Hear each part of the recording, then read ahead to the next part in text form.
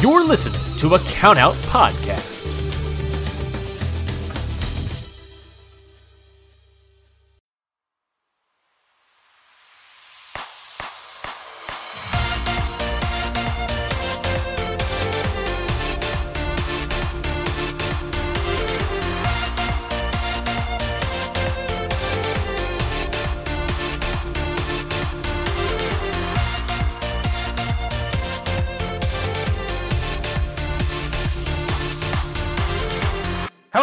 Welcome to the Stardom Road podcast here on the Count Out Network. I am your host, Scott Edwards, and with me, as always, is Trent. Oh, often you will do you'll say something immediately after saying my name, and I was giving you pause to add something there, but we're just jumping straight to me. Hello, everyone. Yes, I'm also here with a big introduction or a small one. You were expecting some nice remark or some sort of it's not always nice statement. Yes. I'm always nice on this podcast.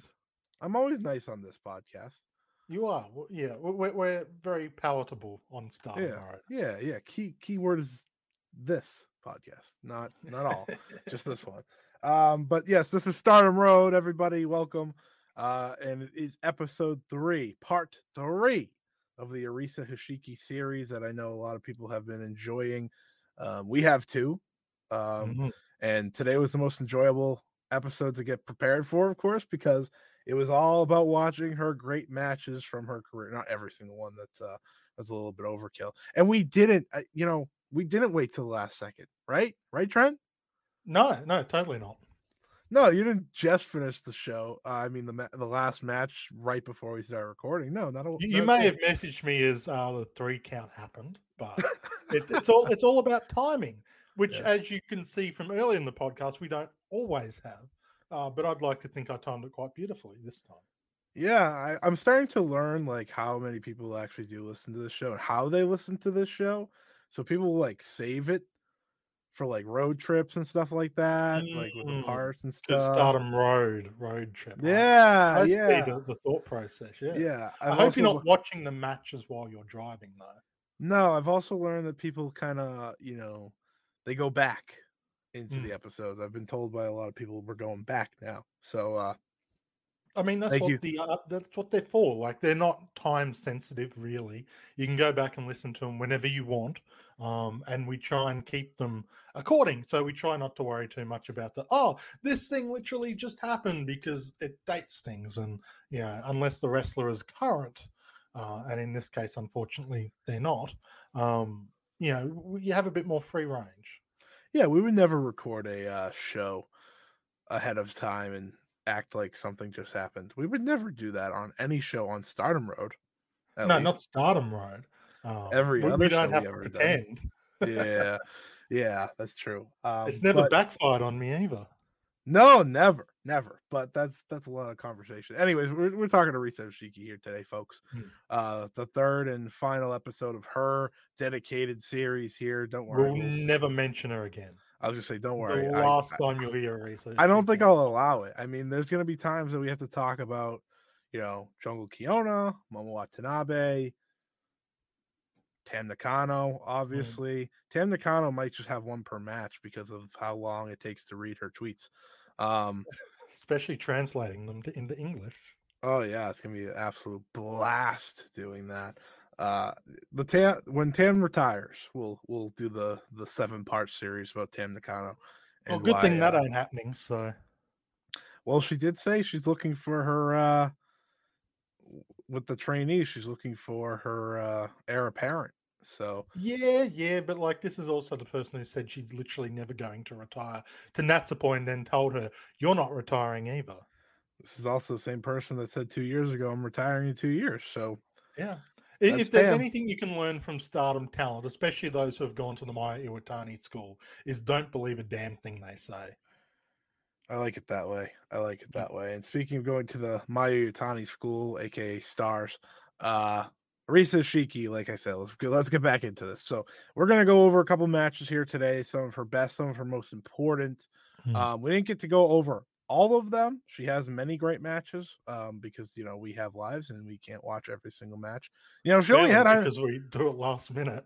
Yeah, exactly. We only have 151 matches to choose from, so it's not like we're dissecting the career of Manami Toyota over here, and we have to pick like 4 out of 2,000. But I don't know how many matches she actually has in her career. I just know she has a lot because AJW worked like an insane amount. But that's beside the point. We're gonna start with one match from the first part of her career, and then we're going to do a lot of the big matches, especially in her title reign. One of them are my all-time. Well, two of them are two of my all-time favorites, but we'll get to that. But let's kick it off now, and then kick. We're going to be saying a lot about kicks this episode. I also meant to add that we will be finishing this show up by talking about her legacy, her overall impact on Stardom and its fans, truthfully, because she had a big one, even if she's no longer with the company anymore due to retirement. She still impacts us all these years later. Thank you, Tam Nakano. Anyways, we go to December 23rd, 2011. Arisa Hoshiki challenging for the Wonder of Stardom Championship against Yuzuki Aikawa. If you watch this match on Stardom World, like myself, it is clipped to shit. As in, the entire clip is like 9 minutes. Yeah. The match isn't long. I'm not going to sit here and act like the match was long to begin with, but this is a very clipped match. This is all the footage that they have from it. Year-end Stars 2011. But from what we do get to see, the match, by the way, is 10 minutes and 33 seconds. So they didn't clip that much because it's pretty much bell to bell, the actual film that they have up there.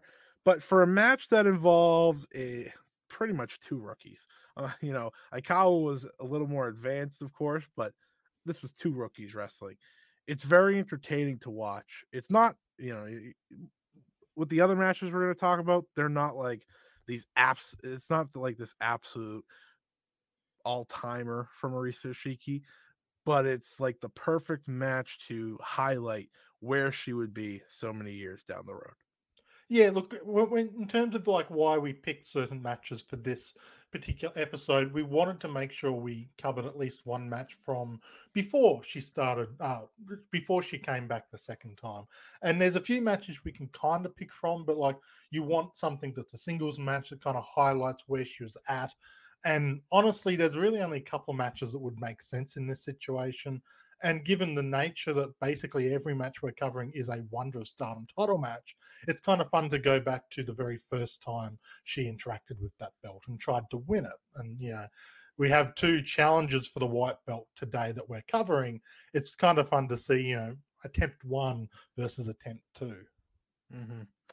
Yeah, that belt's history is so crazy just to think about, because it's like, you date back to that very first champion and you have one of the greatest champions defending against who would go on to be one of the greatest champions of that belt, and nobody knew that at the time. But I think that's kind of the specialty of this match too. And what I love about this match, it's it's easy to go back and watch because, again, it's very short. But it's very raw in that,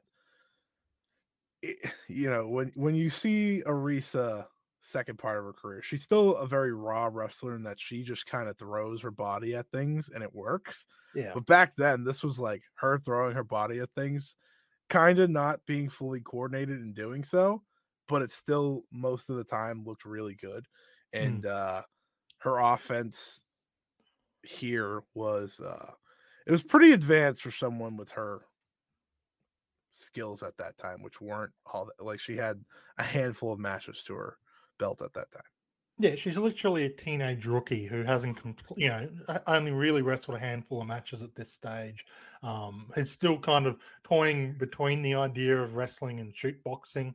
And you see that come through in her offense. It is very kick heavy, as you would expect, and going against another wrestler who has a very kick heavy offense. And rookie versus rookie, there's always kind of going to be that expectation that things aren't going to go 100% perfectly. There's an expectation there'll be a missed spot, or they'll be off time a little bit here or there.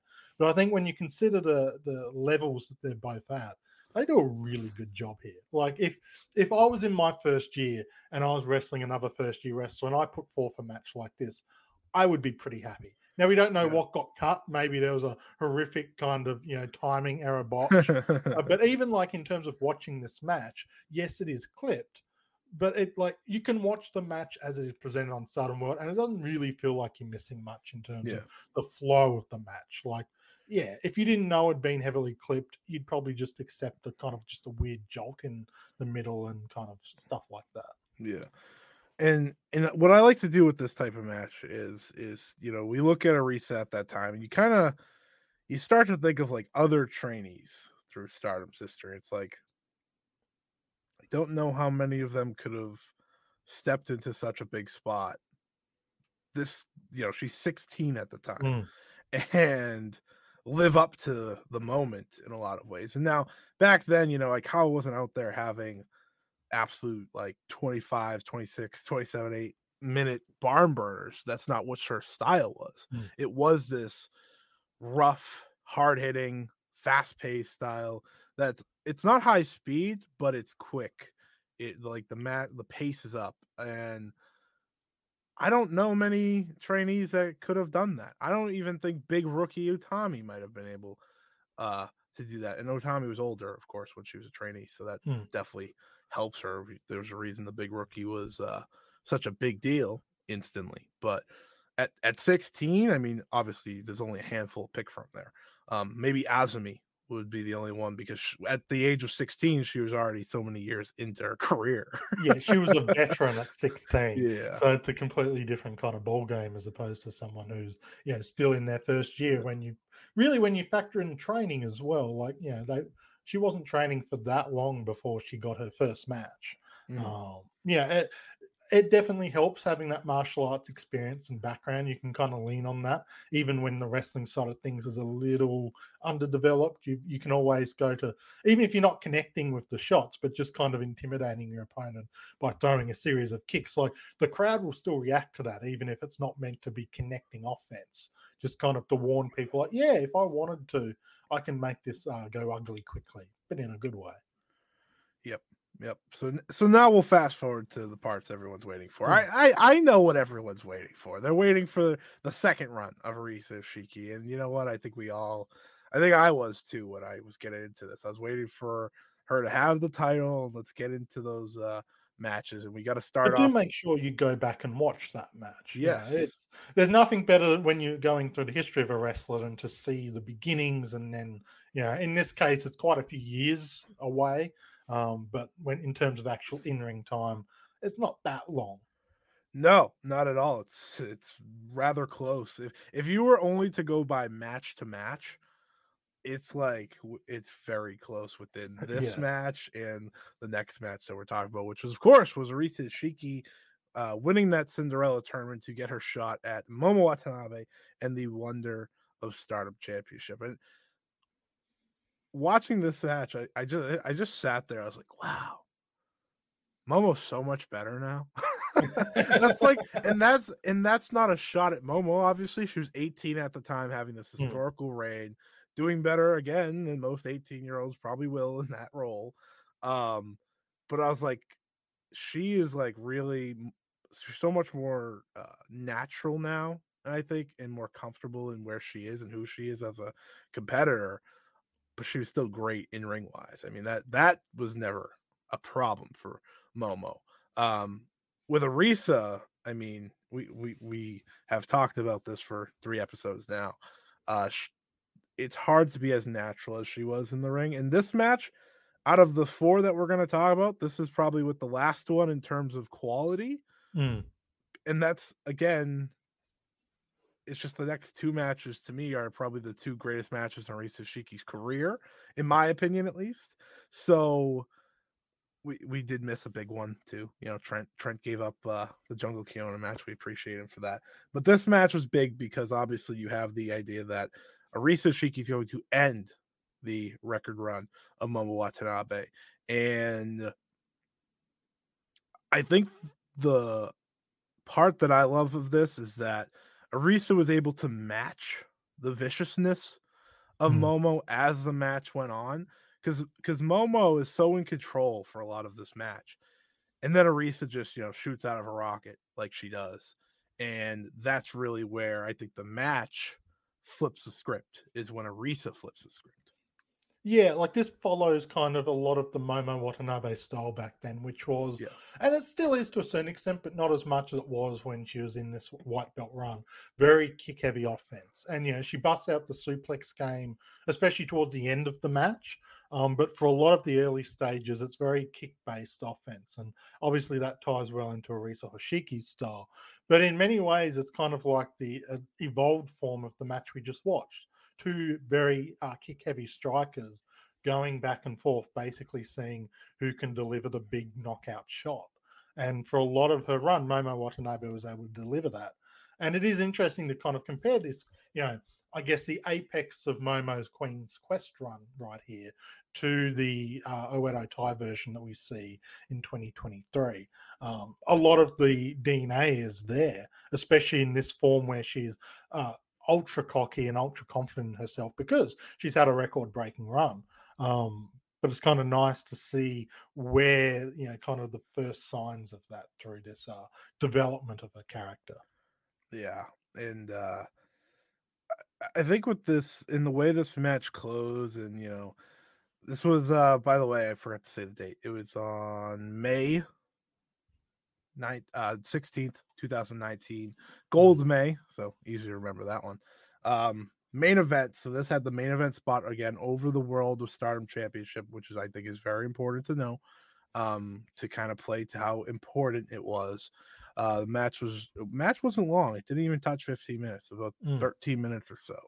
And I think that's kind of, as you see Arisa get back into the swing of things, you see that numbers start to go up a little bit, and more as she gets more comfortable. But she was so good in the shorter matches that she didn't need to hit that 25-minute mark that we're kind of used to with, say, Saya Kamatani and people like that, right?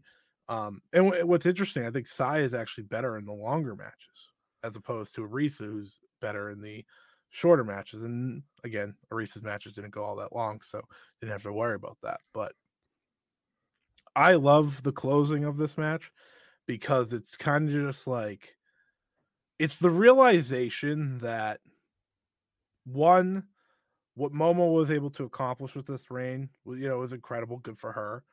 But it's that Arisa Hoshiki is not only going to be the next champion, but she's going to be one of the next faces of this company. It just kind of feels like that type of win, because when you get this big of a win, which is kind of the conversation now happening with Saya Kamatani, it needs to mean more than just you beat them for the title.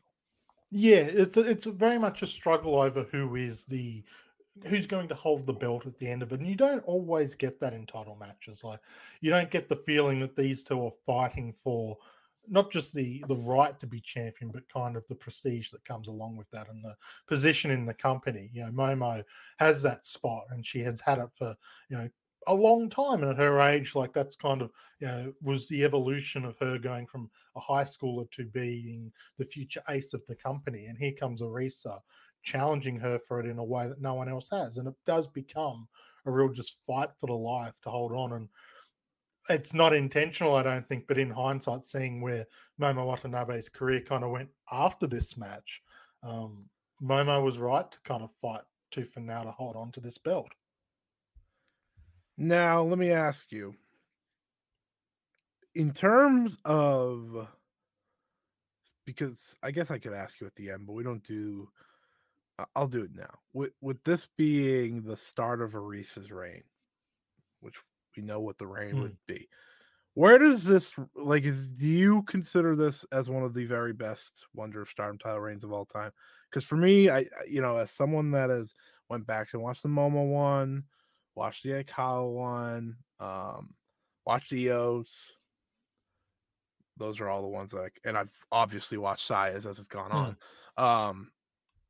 For me, this I think has been better than the majority of them. I don't know if I could place what is the best because I gotta go back and forth. Like I would just watch these matches, right? Like with Tam and Hazuki and Utami, and it's like, man, this was good. And I know the Bea Priestley one's great. I know the Konami one's great. I know the Jungle one's great. So it's like, and this one never got to end correctly. So that's I think the part of the problem. Because if it ended correctly with a great match, which I'm sure it would have been, I think it would be easier to say. But in terms of what she was able to accomplish, it's at least in the conversation. It definitely lacks the payoff, which hurts it. But I would rank it at the very least in the upper echelon of sort of white belt runs. Momo Watanabe's run was very good and very important. Io's before there likewise had a lot of importance to it. But I think, when you look at what Arisa was able to do is she continued the prestige that the belt had built up over the last few champions. But then beyond just that, like she made it her own. And I think that's what the great champions do is they make the reign their own. And, like whether you think Tam Nakano had one of the best runs or not is definitely up for debate. I think there's enough weak spots in there to maybe stop it from being the top one. Sure. But her run with that belt felt important, and you can define that period of the white belt by her holding it. And I think that's an important stage for a champion to reach.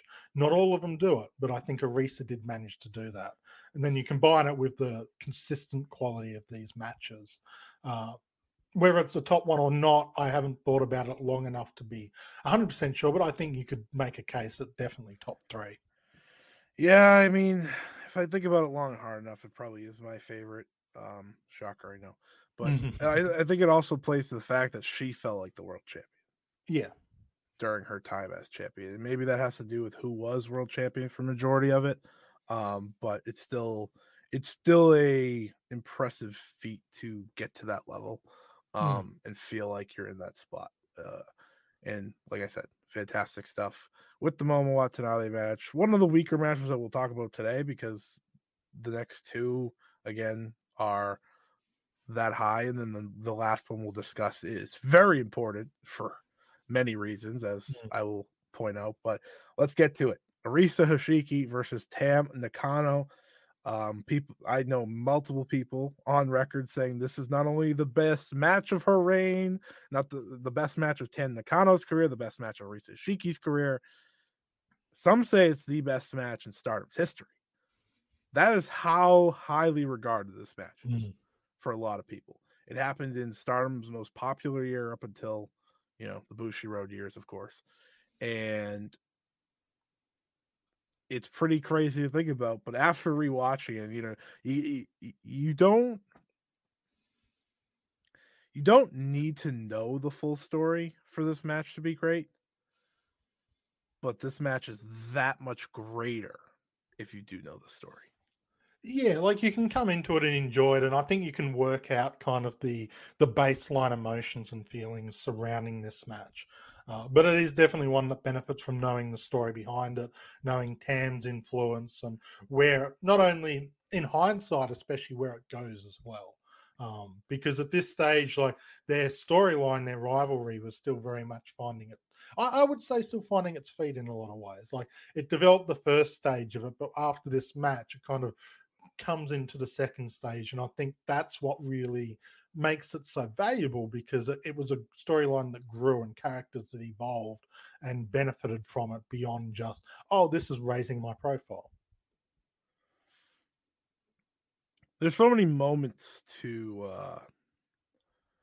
to kind of pick out. I mean, this match is the launching point for what the Tam Nakano match would be.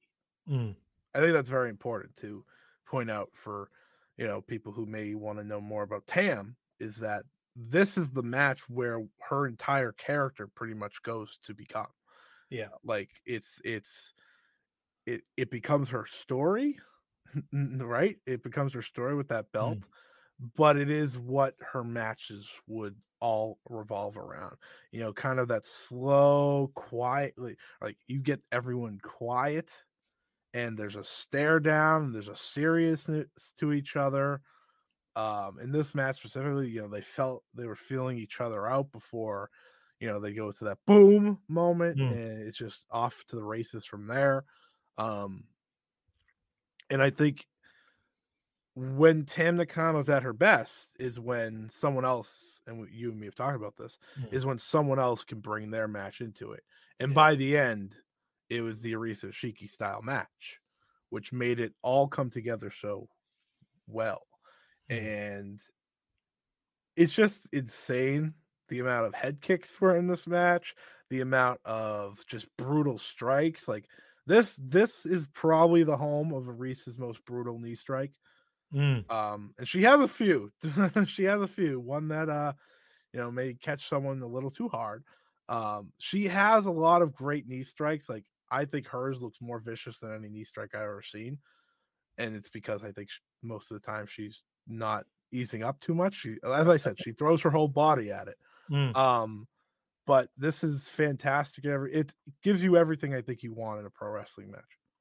Yeah, this is really like the genesis, as you said, of Tam Nakano, both as a character and a wrestler. This is what kind of made everyone stop and pay attention. Go, yeah, Tam was popular before this match, but I think a lot of people were waiting to see her prove it in the ring. And this match made everyone stop and take notice and go, oh, there is a quality wrestler here. We'd seen glimpses of it in the past, but this is the one that kind of proved to everyone that, okay, Tam can be a main event level wrestler and tell these kind of stories. And it's kind of, yes, it's the genesis of Tam's wrestling style, but in many ways, this feels like a 2022 Stardom match. Whereas, like, you look at the Momo Watanabe match that we just talked about, it feels different to what we see in today's era, even with Momo Watanabe. But this match, I think if you transplanted it to 2022 and ignored, like, obviously the history of, oh, wow, Arisa's wrestling in 2022, this match wouldn't feel out of place at all. You go, oh, yes, this is a 2022 Stardom match. This doesn't feel from back in 2019. And the style did change a bit, not just in the presentation of these shows, but just in the way the matches flowed. You get the slow, you know, back and forth striking that we didn't always get, that kind of New Japan strong style aspect. You know, we get that in the middle of it. You get the storytelling moments really flowing through. It's a beautifully crafted match. I don't think it's the best match of Eva's career, but it's definitely one of the best stories told. And I totally understand why people look at this as their favorite match, or why this won the 2019 Stardom Match of the Year. I can absolutely see why it got the acclaim it did. Yeah, I mean, for me, it's not the best of Arisa's, in my opinion, of course. It's Tam, I have to have a hard think about. She's had so many matches, so many more matches, so it's harder to think of them all. But it's a big moment, obviously, and it's what Tam, you know, could carry on and really make her overall. And this the best way to explain this match. He said, you know, you could throw it into 2022, 2023 to fit right in. This is the type of match that people will be on Twitter the next day and complaining that Dave Meltzer didn't give 5 stars. That's what this match is, I think, in a lot of ways. It's very fitting of like the Shuri Julia match that we just saw at the end of last year. That it has a lot of story in it, but it's also hard strikes. You know, big crazy spots. It kind of embodies a little bit of both of that, which I think you really hit the nail on the head. It's a present day Stardom match. Yeah, back it's very in raw 2019. too, because Tam is finding herself as a wrestler in this match. Arisa is still finding her footing a little bit as a wrestler, although I think you can see the growth just between this and the Momo match in the way she wrestles. But because it is still kind of raw in nature, they just kind of let it all hang out. Like with a lot of those strikes are unprotected headshots, and maybe in hindsight, looking at how quickly Arisa did have to then retire in this second run, it's a little disconcerting when she's throwing shoot headbutts and just taking, kicks to the face. But when you just break it down in terms of an actual match, it's utterly compelling viewing, especially with one of Stardom's most fascinating stories tacked on as well. As you said, you can watch this without the story, but when you take in mind the whole friendship enemy kind of storyline that they were running here, it just means that much more, and everything just kind of hits that little bit more because you get more of the Tam emotional storytelling, knowing the backstory. You sure do, and I think with those big shots that we see throughout this match, I mean, besides like the finishing sequence, the spot I always remember is Tam's just huge kicks to Arisa because she's hitting one after another to her head, and it's like, oh my god. Of course, the finishing sequence, it's one of my favorite finishes ever, where Arisa hits the Brazilian kick and Tam's like midair falling when Arisa goes for the pin. It's like it's so perfect looking. That's like that. I think that's like probably the top gif or whatever that goes around when Arisa's kick is flying around from time to time. I think that's probably the one. But just tremendous pro wrestling, fantastic storytelling, as you'd expect from Tam Nakano. And really, I think that's when Arisa Hoshiki said, yes, this is my time. That's how you really kick it into gear with a match like that. Yeah, absolutely. It's I think it was a proof of concept match for her. So yes, my style can deliver these kind of matches, and I'm deserving and ready of this belt because she did come back and get essentially hot shot to the title. But when you see the quality of work she's putting out, it makes sense. Yeah, it sure does. Now we move on to the next match here up for discussion, which is one of my all-time favorites, is Arisa Hoshiki versus Hazuki. Very fitting, by the way, that we discuss Hazuki's latest Wonder of Stardom, or last Wonder of Stardom title challenge right after her most recent. It was kind of crazy that worked out this way. I'll tell you, when we planned this, we did not know that Hazuki was going to be challenging for the Wonder title. That's for damn sure, seeing that we recorded the first two parts of this episode long before that match was even official. So I'm not going to make us look smart. Exposing the business, brother. I have to. I want to make us. I want to be truthful to the viewers. But this is a match that I have written about. This is a match that I've went back and watched more than most matches I've like in wrestling that I've gone back and watched, let alone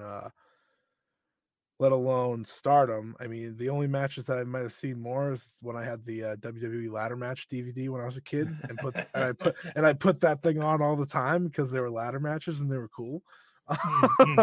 That's a cheat code. You're a kid, so you could just rewatch it again and again. Oh yeah. We had like a movie player in one of my parents' cars, and I used to put it in there, and I just stare at it, watch the same match 75 times. I think I watched the first TLC match like way too many times to count. Well, you could recite it move for move. Probably. It's probably why I think of it now. I'm like, oh, so what is everyone so excited about? Oh, wait a minute, maybe I watched it a little too much.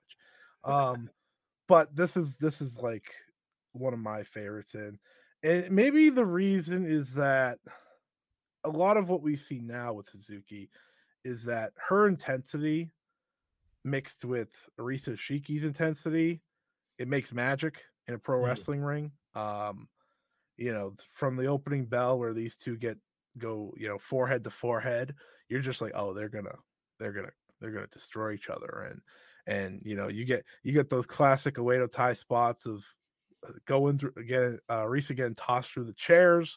But Hazuki made sure to go all around the ring to do that to the poor girl. Got to share the love with the audience. Exactly. Oh, you were sitting there? Not anymore. Oh, you were sitting there? Not anymore. And then it's just viciousness from here on out. To me, it's probably my favorite. It's between this one and the Kagetsu match as my favorite Hazuki matches of all time. Both phenomenal. It's probably this one because I favor Arisa, of course, but those are probably the top two. And maybe I'm eating worms. Admittedly, we are retired. We are recording this before the Sayaka Tani match, so if I get laughed at on when people listening to this, then so be it. But it's everything that makes Suzuki a great professional wrestler. It's what we see now when she gets big matches, and it feels like the full version of Arisa Shiki in there. Yeah, look, there's a lot of excitement surrounding this match when it happened. Because like this is again like Arisa has now gotten into her groove. You know what you're getting from Arisa Hoshiki matches, and this is also when Hazuki was firing all cylinders, and there was a lot of buzz and a lot of hype around where Hazuki was heading. Yeah, she was always a very good prospect, but in this sort of past year with Oedo Tai and sort of learning under Kagetsu, I think she really unlocked what made her the best version of herself. And even now in 2022 2023, the best version of Hazuki is when she fires up a bit more, when she dials that intensity up, and you get I think the peak version of Hazuki in this match, going up against someone who can match that intensity, match that aggression. And you talk about the Kagetsu match with Hazuki, and that was kind of the mentor versus student sort of battle. This is just two people who just want to win by knockout in a lot of ways, and it is just exciting. It kind of takes the style of the Momo Watanabe match and just dials up the intensity, adds a bit more variance to what's going on, and I think this is top two Hazuki matches that we've seen, and arguably her best match, and arguably Arisa's best match as well. There are so many great near falls at the end of this match that had me personally on the edge of my seat all over again. That Hazuki Straw specifically, I think the building was about to jump out of their seats thinking Hazuki had this one in the bag. And by then Arisa was already 2 successful defenses in, so it wasn't crazy if she lost. Yeah, I think most people expected Arisa to win here and retain, but again, Hazuki was just firing so hotly right now. It felt like if they had made the decision to put the belt on her, it would have made sense, and it would have kind of been capitalizing on a moment. And Hazuki would go on to retire not too long after this moment, really. So it was kind of maybe a what if at the time. But that Hazuki stroll especially because early in the match, Arisa had this match won with that little turnaround splash, pulls Hazuki up before the 3 count, hits the Brazilian kick, kind of that arrogance that we've seen a couple of her matches. It feels like they're ending the match, if not there, maybe a couple of minutes later. It then goes that's halfway in the match. It's a very interesting decision. One that there's probably the one thing about the match I'm not totally sold on, because it is kind of weird to see a near victory then be halfway through the match like that. But they do such a good job of making it feel like that's a critical error that Arisa makes that Hazuki's going to capitalize on, and because she has stuff like the Hazuki Strong, a beautiful looking Rings of Saturn submission in this match, even though it makes sense for Arisa to retain, the reigns just been long enough that they could change the champion without it being too obtuse, and Hazuki's just hot enough that it makes perfect sense, and Arisa's good enough that she could afford to lose the belt here and still be able to rebuild her momentum. So it's a good match in terms of it was a believable result either way to a certain extent, but in hindsight, Arisa made all of the sense in the world. Yeah, there's something, and I think it's even better timing because we've been seeing for the past couple weeks people highlighting Hazuki's intensity in these preview matches with Sayaka Tani, and it almost, I think I've seen some tweets that wow, I didn't know Hazuki had that in her. I was like, haha, little do you know. I was like, Hazuki's always had that in her. It's just a matter if she gets a little more heelish. She's been playing a good baby face in the current world of Stardom, but when she's at heelish, I'm going to beat the hell out of you mode, which we've seen. She's sprinkling it in more and more as time goes on, which I think is definitely worth keeping an eye on in the present day of Stardom. But when she's doing that, it's hard to beat her intensity. And it's why so many people, as soon as Suzuki came back, they were kind of like, can we see her go back to Oedo Tai, or can we see her just kind of become a heel, because they know what's lying under, but sort of bubbling under the surface. And Hazuki's kind of playing the mentor teacher role in Stars, because we all know Mayu Iwatani isn't responsible enough to be playing that role. But it kind of means like you get that intensity, but she's dialing it back a bit because she's got students to teach. You don't show that kind of unbridled anger, but when it comes, it hits like a freight train. Yeah, you say that, but she slapped Moa Kogo across the face the first chance she got in the ring. So, well, I mean, by all reports, Momo Kogo is deserving that. I do think it's interesting though that Hazuki is now in the Arisa role in Stars. Right, that is literally her spot. She's the number 2 in Stars behind Mayu Iwatani. Now she just needs that white belt to really solidify that, right? But yeah, just a tremendous, excellent, any adjective you want to describe this match with that explains how awesome it is. It's exactly the type of title match you want in the middle of a reign. Right? It's like, for me, it's what we were seeing out of Saya from time to time in her reign, right? And it's kind of what I wish we were seeing out of Saya towards the end. And I understand I'm probably getting slapped in the face still as we come off of Saya Kamatani or Suzuki match. Yeah, it's fine. But the thing with Suzuki is that that's what she brings. If she gets a title match, she's gonna go out there and deliver, even if she's not winning in the end. And she's going to force the opponent to match the intensity. And when a wrestler can do that and play off it, like we saw with Kagetsu, and like we see here with Arisa, that's when you get kind of the best version of everyone involved. Arisa is great, but when she's forced to be aggressive and throw the heavy hits and stuff, it's great. And she does a great job selling here too. I think that's important to mention, because we talk about Arisa as an offensive wrestler, and with very good reason. Like, she's got one of the most exciting offensive styles in professional wrestling. But she does a great job here of selling the babyface in peril and kind of getting overwhelmed at times by the just hyper-aggressive Hazuki. Yeah, and then she goes killer mode to put the Hazuki away because she got angry. She got angry, and I think that's kind of when you get like an Arisa we didn't ever get to fully see, because we saw bits and pieces of. Yeah, we saw bits and pieces in her title match, and the last one we're actually going to talk about here, we saw a lot of it. Saw a lot of that heel Arisa Hoshiki if we ever got to that point in her career. And that's where we're going to go here now. Arisa Hoshiki versus Utami Hayashishita. You may have heard of her. She ended up doing pretty well after this match at the Stardom 9th anniversary show. I was sitting here watching the match, and I was like, 1 year later, Tommy was World of Stardom champion. We don't need to talk about Arisa being retired. I don't need to do that. That we've stressed that enough in this 3-part series.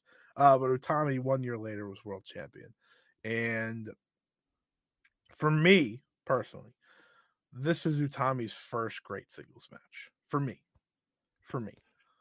Yeah, it's. I think you could maybe mention or standout singles match. Maybe. Yeah, like her match with Momo Watanabe was pretty good as well.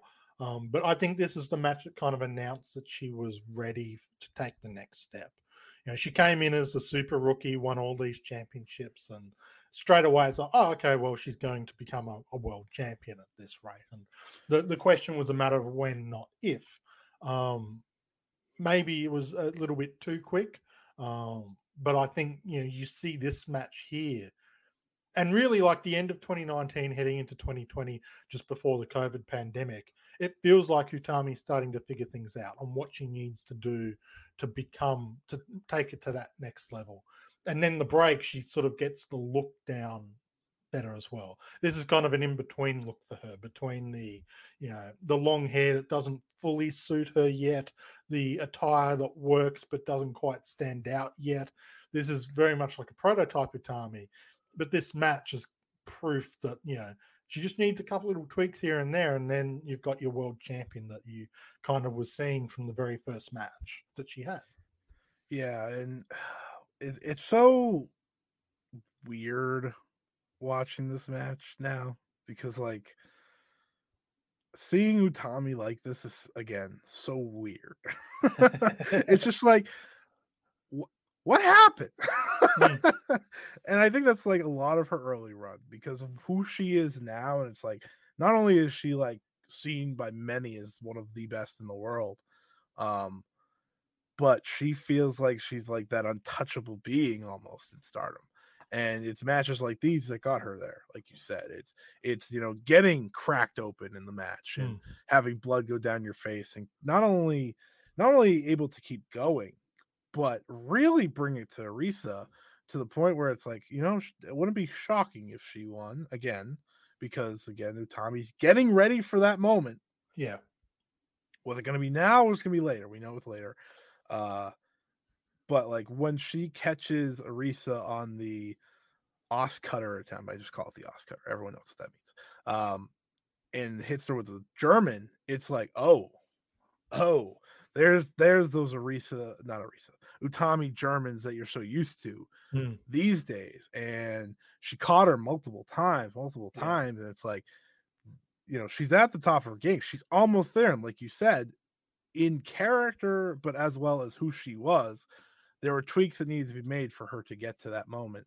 But man, Arisa was an absolute jerk in this match. and this is where, again, like kind of the what could have been with Arisa comes through, because you see kind of this sadistic side of her come out after the blood gets drawn from Utami. And you almost feel her going, okay, how can I make the most of this? Cobra Clutch, where's the camera? Where's the hard cam? Look at how much I'm making her bleed. She's got this sick smile on her face. There's some fantastic photography that came out of this match. And it's just kind of changing her character just a little bit. She's always been aggressive, always enjoyed the fight, but you didn't quite get this impression of, oh, she wants to make people suffer.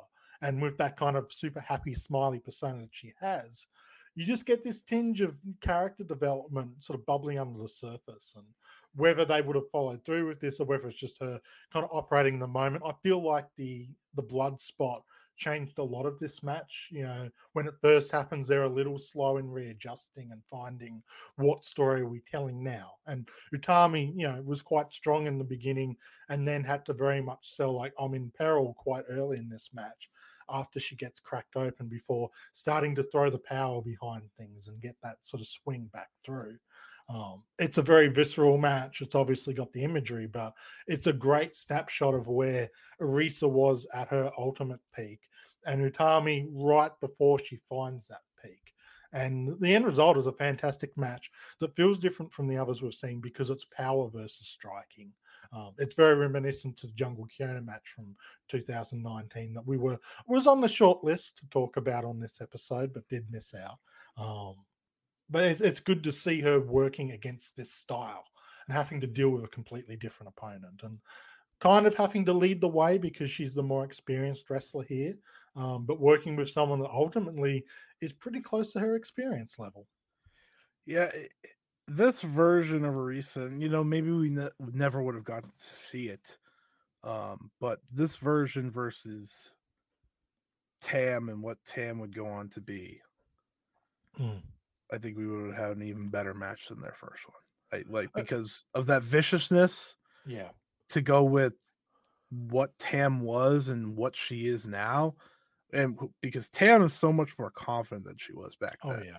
To the point where, she is not only one of Stardom's most popular wrestlers, if not most popular, but she is also understanding of her character to the point where that bringing out what Arisa had at this time would have been special. Oh, absolutely. Like you just have to look. Yeah, that Tam match was her coming out party, And you look at the consistency she delivers with matches now. Even if she's not your personal style of wrestler, you can see how it's evolved and grown from mid 2019 to 2023. What we could have got in those situations with a more confident wrestling Tam up against an Arisa who's building upon her character and fine-tuning her wrestling style as well. Yeah, it would have been a hell of a match to sort of see the Tam Arisa too, or see them, fully realize Dream Shine as a tag team, which they didn't get to fully realize, unfortunately. No, they did not. Well, that wraps up our little match review here. 5 matches, kind of really exploring a lot of Arisa Hoshiki's peaks and moments and ways of what her career would be. We'll hit that jungle match somewhere down the road. There's a whole jungle episode to be had, of course. So episodes. Come on, I know who I'm with. I know. I take it back. I messed up. God. But we'll probably hit that. We'll probably hit the Arisa match when we get to jungle down the road. Yeah. So, but this whole series, of course, I was very open. This was the reason I wanted to do this show in the first place. And now, before we wrap up, we will talk about her impact, her legacy on Stardom. And you know what? I talk a lot first. So, I'm going to let Trent go. I mean, you've always mentioned it so beautifully. 151 matches, and she managed to leave such a lasting impression and impact. It's very difficult for wrestlers with a 10-year career to do what she's done in terms of making people look back fondly and, sort of realize what they had. Unfortunately, Arisa was just someone who wasn't going to be able to stick around for a long time, but was able to deliver such a good time.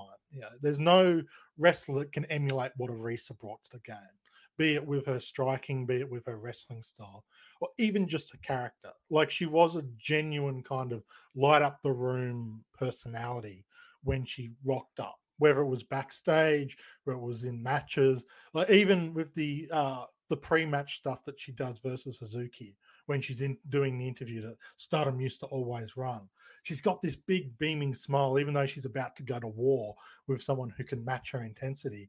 She's just so happy and excited to be taking part in it. And that's really the thing that I think, sticks with me as much as the striking game is one of a kind and unique. And, I think you could bring in so many fans just saying, watch Arisa destroy people with knees and kicks. You'll make lifelong fans showing them Arisa just being Arisa. Yeah, that's well said. Looking at her impact, her legacy, her entire run really of importance was in one of Stardom's most popular years, one of Stardom's biggest years. And I think that is a credit to who she was as a wrestler, because a lot of it has to do with her. Right? It's like, you talk about that bubbly, smiling personality, and I don't know if people remember 2019 as fondly if it's not her in that white belt role because of that, but also of the matches she was having and of just what she was able to create inside the ring and outside the ring in many ways. It's not just about the title run, it's about Dream Shine and what they were able to do. It's about what Stars was as a group at that time. And unfortunately, also when it comes to Arisa, her legacy also will forever be what if. That is the shame of it all. I was sitting there watching these matches again. I said, her and Shuri were so close. So close to connecting before Arisa had to retire. And I just think of where Arisa was, especially the middle of this reign, right? And I think of what Shuri's gone on to do, and it's like, yeah, we can talk about Arisa and Mayu all day. I understand that. Trust me, I get it. But I'm thinking of other dream matches that would have been like absolutely stellar, absolutely perfect. That would have been one of them because their backgrounds, their conflicting styles, it would have made for such a fantastic match in a lot of ways. And again, with the what if, because as I said, the what if never goes away with Arisa Hoshiki, what would she have done after this? Right? What shows would she have main evented? Where would she be on top of the card right now?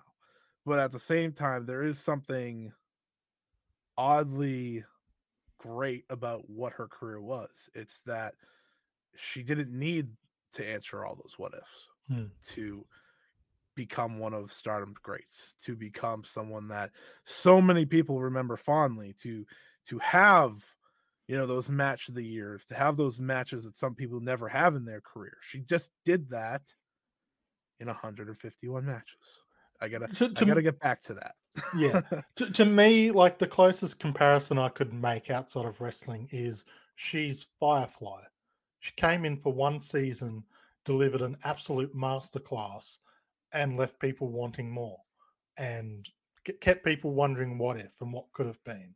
But that one season we got, those 151 matches, or at least the second run that she had, is magical, and there's so much you can go back to and take from and enjoy. You just have to look at how excited Rossi was about her back when she was 16 years old, back when Stardom was beginning. We talked about it back in the first episode covering Arisa.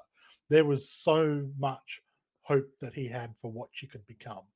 And obviously she didn't get to fully realize it on either run. But you kind of see, the first run, the what could have been, and then the second run is kind of proof that, Rossi's eye was bang on when it came to what Arisa could be. Yeah, that Rossi guy was pretty good at his job. Well, we'll give him that credit. But yeah, watching these matches again, and truthfully, as I got into them, I was like, I want to watch more.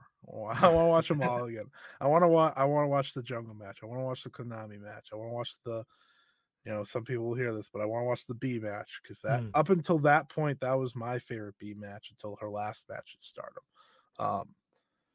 And I want to watch all of them because, again, it's hard to kind of capture all that magic into one reign like she did. And it stinks. Like, we're sitting here, right? Himeka's going to retire in a month and change. And, a lot of people get sad about that, and understandably so, you included. Very pointed. Yeah, but at least she's getting the retirement road. At least she's doing it on her own terms.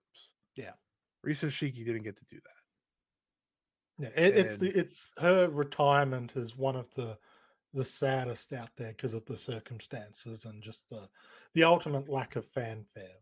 Some of it undeserved, some of it understandable. Yeah. And now we sit here in 2023. I have no idea what Arisa Hoshiki's doing these days, but I can say I hope she's doing the absolute best. I hope she's found peace. I know thankfully she was able to come to acceptance of the Arisa Hoshiki name after she wasn't for so long. I think her, staying away from socials and stuff, I'm sure she's out there somewhere. No one's just found her yet. I hope she's enjoying life, and I hope probably she's one of those Japanese fan accounts. Why isn't Tam the red belt champion? I know, and that's like one of the things with Arisa. Anytime something pops up, she brings a smile to your face. Yeah, like that's what she was doing in her post wrestling career. Tam would post pictures with Arisa, and it's like, yay. It's like, it's those little things. And but ultimately at the end of this one, those 151 matches, that career, what a special career in such little time. 2, we're wishing Arisa Hoshiki all the best in her post wrestling life, and hoping whatever she's on to, whatever she's up to, she's doing great. Because I will remind everyone, whatever Arisa Hoshiki wanted to do, she wasn't just good at it, she was great at it. She was a natural at so many things. So it's kind of, it'd be hard to believe she didn't find something that she just clicked with and was able to do in her post-wrestling and post-music career. Whatever that might be, who knows? Knowing her, it's probably, knitting or something. It's just like, yeah, this works for me. And, she's got an Etsy store making Tam Nakano dolls that we're just looking out for. But yeah, whatever it is she's doing, hoping it's the best, hoping she's living the best life she can. And even if it was only 151 matches, that's still 151 matches we can go back and watch. And as we found out, they're pretty rewatchable. To say the least. To say the least. They are pretty rewatchable. But that is it here on this edition of the Stardom Road. It is also the final episode of the Arisa Hoshiki series. Don't worry, she'll be back many a times. But she might be back next fortnight. Can confirm. Which brings me to the next step. So we will be coming back in 2 weeks, of course, with some Cinderella tournament coverage. We'll be doing 2 weeks of that before a special episode that we just thought of. So you want to come back for that. If you're listening to this now when it released, or to it, a year, 2 or 3 down the road, you're going to want to check out the episode that happened in 3 weeks from after this one. So I don't know. 3 episodes, 6 weeks. Yeah, whatever. But you get on it. But this fortnight schedule is very confusing. It sure is. It sure is. And it's worse because we always forget about it. Yeah. But we make it work, even if we have to do it last minute. But. Yeah, exactly. That's the way we roll. But I'll wrap it up here now. For Trent, I'm Scott. Thank you for listening to the Stardom Road Arisa Hoshiki Part 3. We'll be back in 2 weeks. So until next time, have a good one, everybody. This has been a Count Out Podcast.